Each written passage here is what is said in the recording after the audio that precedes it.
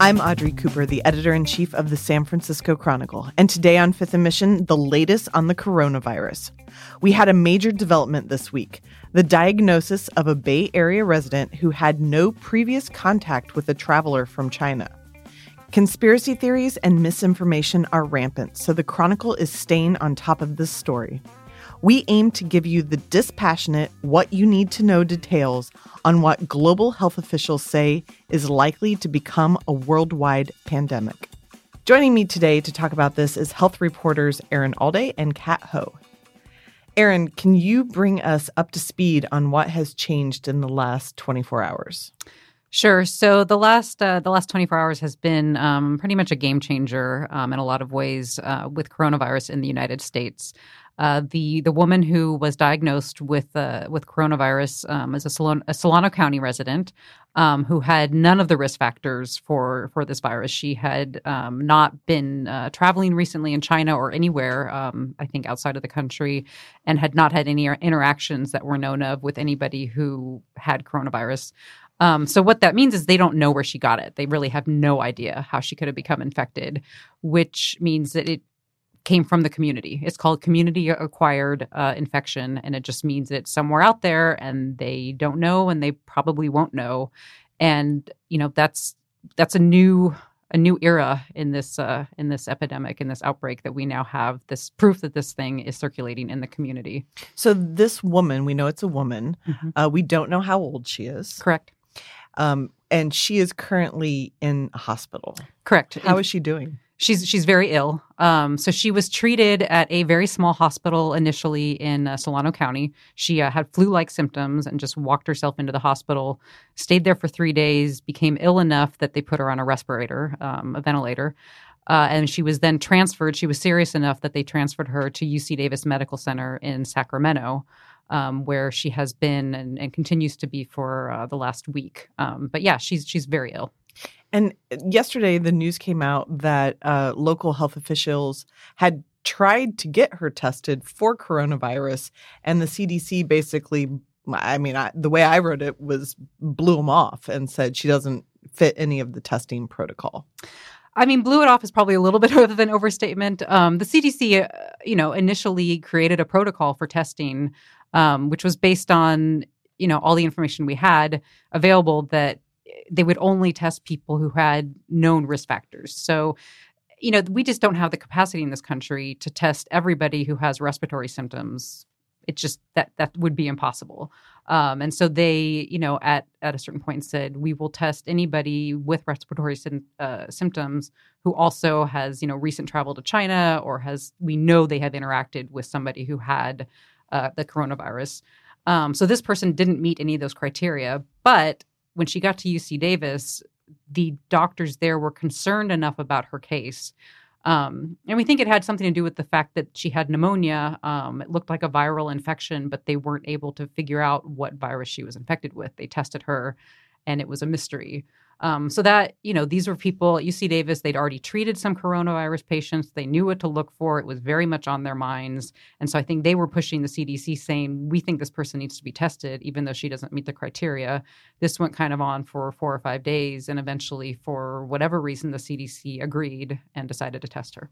And the people at UC Davis, you were telling me earlier, they think that this is probably happening in other communities, but they are particularly aware of it because they've been treating some people who had been in quarantine at Travis Air Force Base. Correct. It was Solano County officials who said that. But yeah, that's the thinking, is that because, Solano, Sacramento, like the Bay Area, this has been very much on the forefront of our healthcare providers' minds, that there are these folks at Travis, folks that have been transferred to local hospitals who have tested positive for coronavirus or who are suspected cases.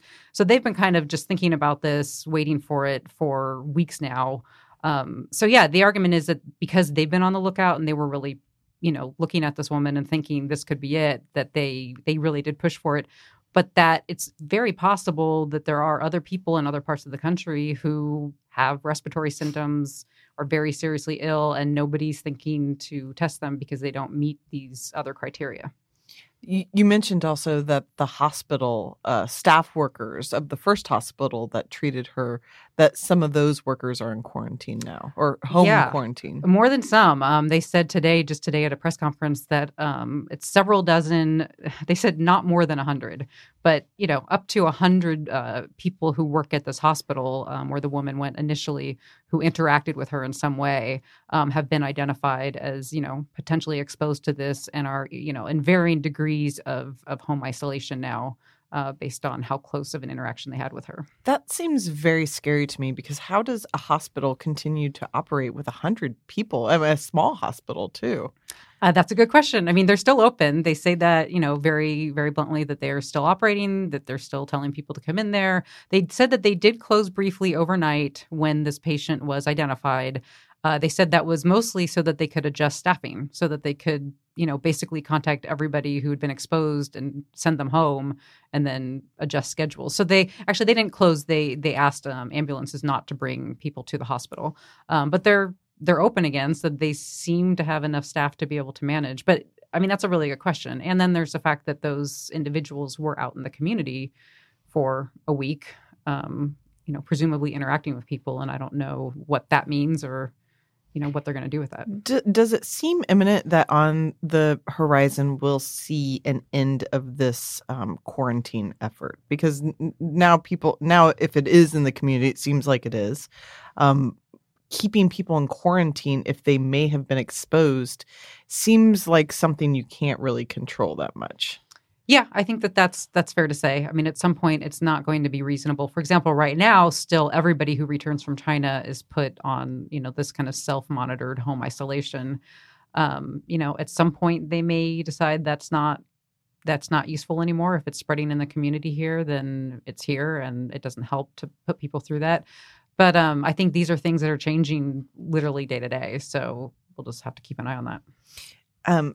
Catherine, what do we know about the testing procedure? Because as Erin said, it had been limited to people who were coming back from China or had some other contact with people. That doesn't seem to be the case anymore. Is the CDC going to test everybody who has a cold or flu?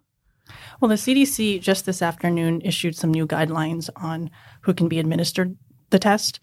So they won't be testing everyone, but it will likely significantly broaden the numbers of people who can get a test. So prior to this afternoon, it was if you had traveled to China recently or if you had a known contact with someone who had a confirmed coronavirus case. And now if you come to the hospital with these symptoms, fever, severe respiratory illness, like a pneumonia-like symptoms, and they can't figure out another diagnosis, then you can be tested. And are there enough tests or testing kits so that we can test all the people who might present at a hospital with these symptoms? Well, right now, at least in California, no, we do not have enough test kits.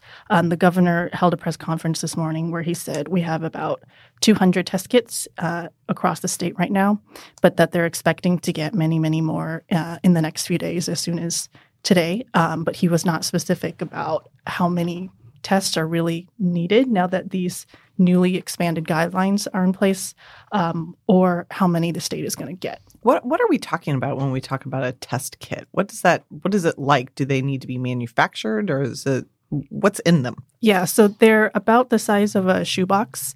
When you open it, there are these 4 little vials in there, and they're technically not manufactured by the CDC, but they're kind of, I guess, assembled, or they come from the CDC.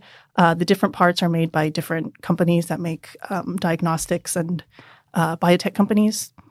And the way that they collect the specimen is one of 3 ways. You can cough up some phlegm and they can take a sample of that, or they can do kind of like a throat culture where they stick a swab like way down in your throat, or you can do a nasal swab.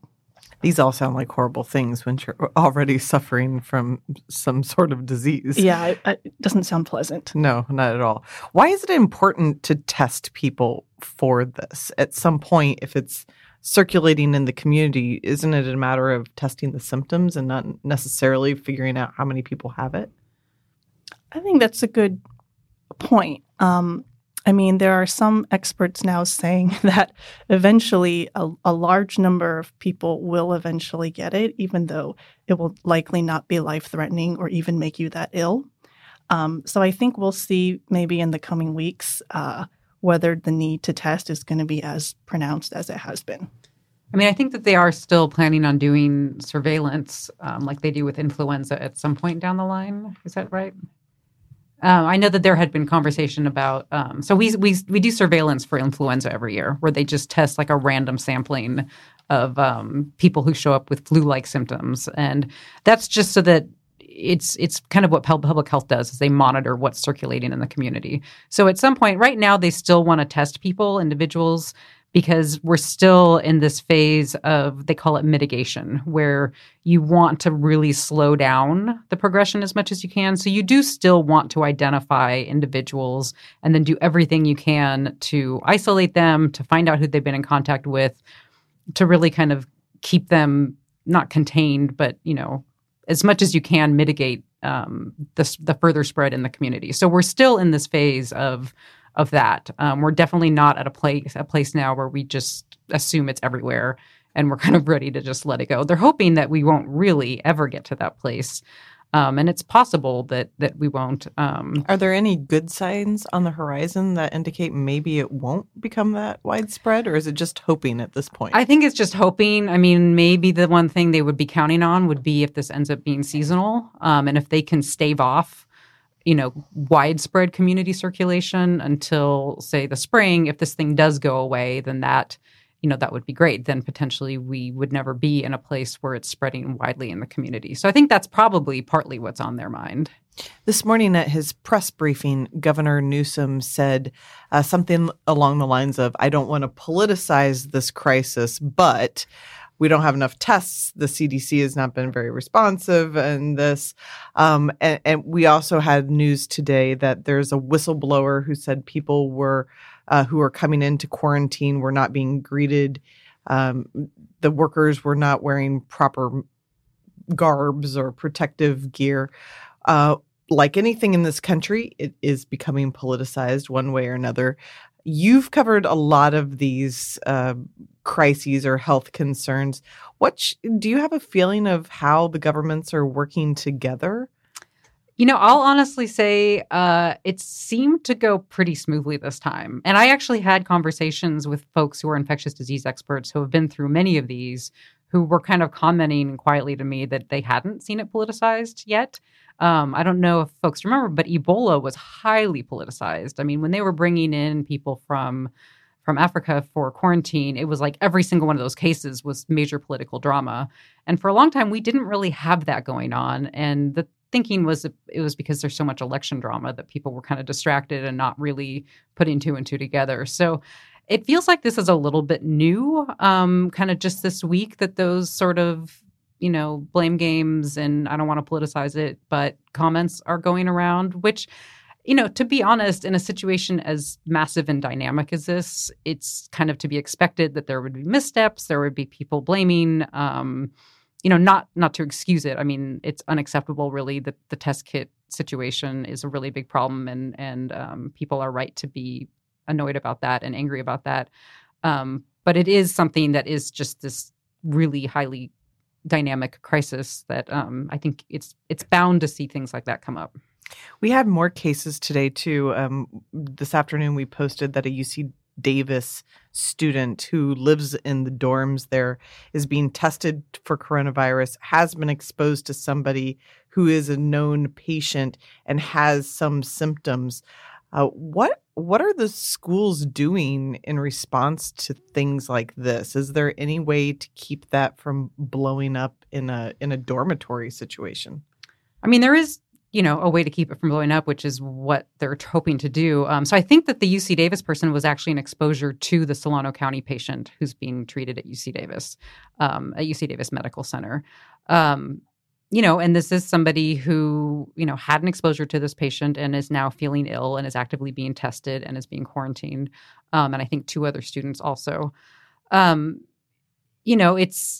it's hard to it's kind of too soon to say if they caught it in time, if they managed to get this person in time. One of the problems with this particular virus is there is some evidence. They don't really know exactly when people are shedding virus, when they're infectious. So, it's hard to say when this person got sick and when they started potentially being able to infect other people and how much interaction they had. I mean, there are all these variables. So if the person thought that they might be, a risk and kept him or herself holed up in their room, then it may be that the campus-wide risk is very low. If this person didn't think about that at all and was going to classes and wandering all around, then we may be looking at something else entirely. I'm speaking with health reporters Catherine Ho and Aaron Alday about the latest on the coronavirus. We'll be back right after this. Catherine, one of the things that you've written about is how hospitals are preparing. We see in Solano County, this one hospital is putting people on quarantine. Is there a concern that hospitals won't be able to keep functioning if they have to keep putting their workers in isolation? Well, I think this most recent case maybe has made hospitals more concerned. When I spoke to some of these hospital administrators a couple days ago, which in this virus seems like forever ago, they were still at the kind of early contingency planning stage where, they know where isolation rooms are in their hospital and they're, are prepared to make plans if they need to add, isolation wards and isolation rooms. The way that hospitals are treating these patients right now is they're putting the patients in negative pressure rooms, which have separate air circulation systems as the rest of the hospital. So they are not spreading, contaminated air to everyone else. You called it a negative pressure room? That sounds very scary. It basically sucks the air out of the room and then filters it and then puts it outside so that it's not circulating in the rest of the hospital. So this is how hospitals, like right now and actually for years, have treated airborne viruses like TB and measles. And so right now, this is how they're treating coronavirus patients, kind of out of an abundance of caution. Does every hospital have one of those? Every hospital does have at least one. Some have many.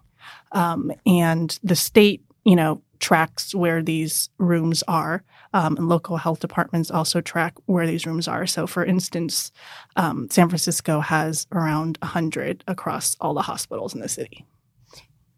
Your story that you've written about the testing protocol, I think, is really interesting because it makes it sound like you're only going to be tested if you have these sort of severe symptoms. And we know that only 80% of people who come down with this don't have those symptoms. Is it possible to maintain really accurate counts of how many people come down with coronavirus if we're only testing the most severe cases? That's a good question. A lot of people who had the virus are asymptomatic or are not particularly ill, don't feel ill. So I think there's probably a good chance that those people won't need to be tested ever. And it's only the very severe cases where they can't figure out what else you might have that'll end up getting this test. One of the things that we keep hearing is this idea of most people having mild symptoms. What does that actually mean? If I have a mild symptom, is it mild in that I'm in bed for a week, but I get okay? Or is it mild just like my throat is scratchy? I don't know. What does mild actually mean in this context? So I think in this context, they're broadly classifying mild as you don't need to be hospitalized. But really, it's not mild. I've been very sick and not have to be hospitalized. It sounds that way, but in this case, because the main symptoms of this really, it's essentially three symptoms. It's fever, cough, and shortness of breath. But most people who get it aren't going to have shortness of breath. Shortness of breath would be something that would take you to a hospital and you potentially be hospitalized for. But the people who are just mildly ill, they're getting fevers. I think you have to have a fever to be diagnosed, and they're getting maybe a cough that doesn't even bother them that much. But, otherwise, it's, from what we gather, flu makes you feel worse. So mild illness, there probably is a broad range, is the truth of the matter. It's probably from so mild that you would barely even notice you had anything to actually feeling pretty bad, but not needing to be hospitalized. Well, that barely knowing you have anything, and that seems to be the actual problem, because these people think, well, I have a cold and that's a pain in the neck, but I can still go out in the middle of the community. So if tomorrow I develop a cough, should I not come to work? Let's not use me in particular. Should you, Aubrey, not come to work? Putting aside your personal feelings. I mean, I would say, look, a lot of public health folks would say that, generally speaking, fever is what you go by. If you have a fever, don't go to work. Don't go to school. I think cough is probably pushing it, but if you have a fever, and everybody should be able to have a thermometer and know if they have a fever, which a lot of people don't. So that's actually information people should have. Most people don't have thermometers? I wouldn't say most, but a lot of people don't. Oh. You have kids. Yeah, I have thermometers everywhere. Yes. But no, some people don't. So, you want a thermometer. And yeah, if you have a fever, you should not go into work. Public health folks will agree with that. If you just have a cough, it's don't freak out. Don't freak out. If you can work from home, if that's like an option to you, then yes, go ahead and don't get on BART.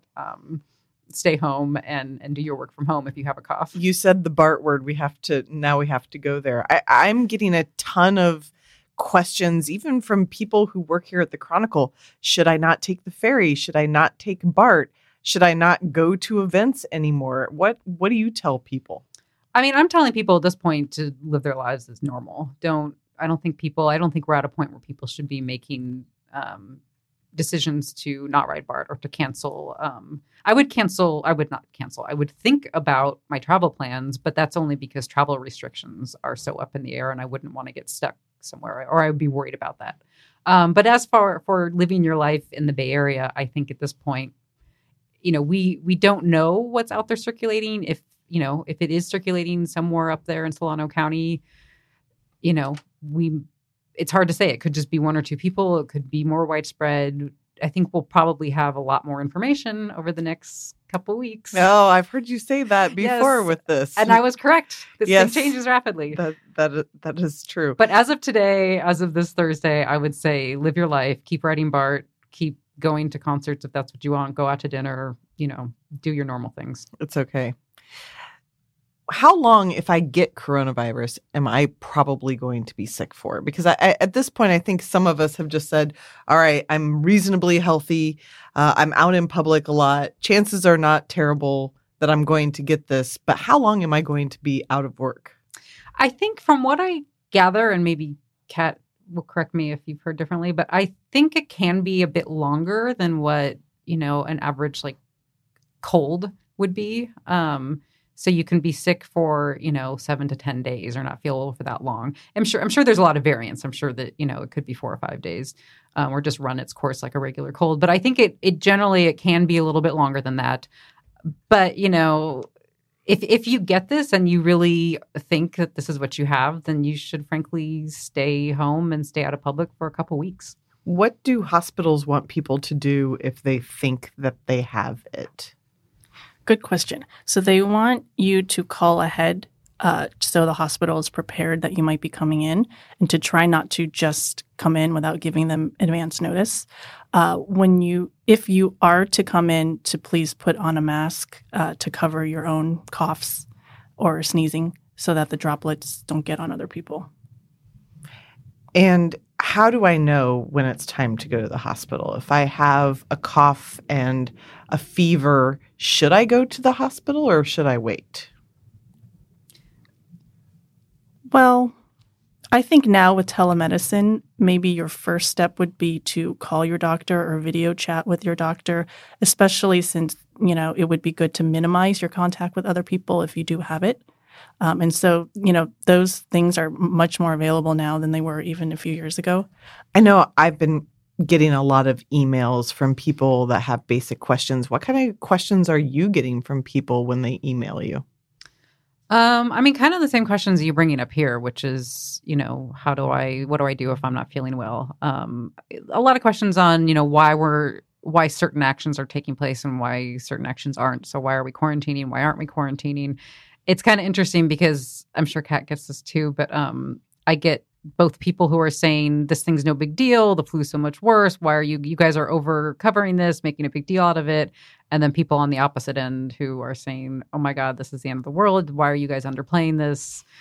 It's mostly that kind of thing. Yeah, I think there's a lot of that. I got an email this morning from somebody that I communicate with fairly regularly who's in Italy and says, it's so interesting because Italy is one of the most affected countries outside of China right now. And people are still going to parties and living their lives. And there's this sort of he would put it as a less of a freak out, even in a country where this is circulating widely in the community.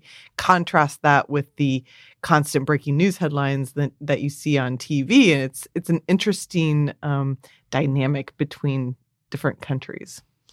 What is your last piece of advice for people? What should we be doing to prepare?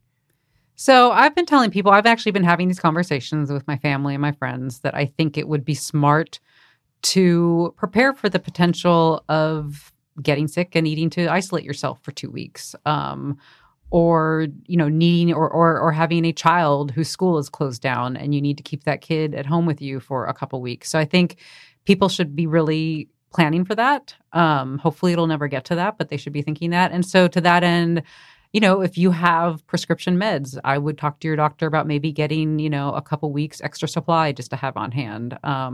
Make sure you're stocked up on, Advil and Tylenol and just things to treat fevers, tissues and toilet paper, like kind of basic supplies that you would want to have around the house if you're not feeling well and you'd rather not go to the store for 2 weeks. So I think that's all smart stuff to do. And also be thinking about how you could work from home. And how you can, keep your kids with you and what your alternatives to daycare might be. Kat, any advice for everybody? I would just add to that a little bit by just wash your hands, because like any other virus, the best way to deal with it is to not get it. And, wash your hands with warm water and soap for 20 seconds. Try not to touch your eyes or your nose or your mouth. And if you have a cough, don't cough on other people. Yeah, I'm glad you said the 20-second thing, because today I was in a bathroom and somebody did it for 2 seconds, and I was like, that's not going to kill the coronavirus at all. And also, yuck. And hand sanitizer. Hand sanitizer. I don't know about you, but I have been very aware this week of how much I put my hands near my face. And it's a really hard habit to break. Well, I actually talked to somebody who was like, people should be practicing that right now. This is the time to work on breaking that habit. Like if that's something you do, and most of us do, now is the time to think about that and come up with ways to avoid doing that. Yeah, good advice. We have a feature on sfchronicle.com called the Assignment Editor. It's where readers can write in with any questions they have on various topics. We have one up right now on sfchronicle.com. Please, everybody, go to the Assignment Editor. Send us your questions. We will answer them online and in print. And thank you, ladies, for your continued coverage on this. Thanks for having us. Thanks. Thank you to health reporters Aaron Alday and Catherine Ho for being with me today. Thank you to King Kaufman for producing this episode, and thank you for listening. Fifth and Mission is a production of the San Francisco Chronicle. If you like this podcast, please consider becoming a financial supporter of the largest newsroom in Northern California. You can sign up for a San Francisco Chronicle membership at sfchronicle.com/pod.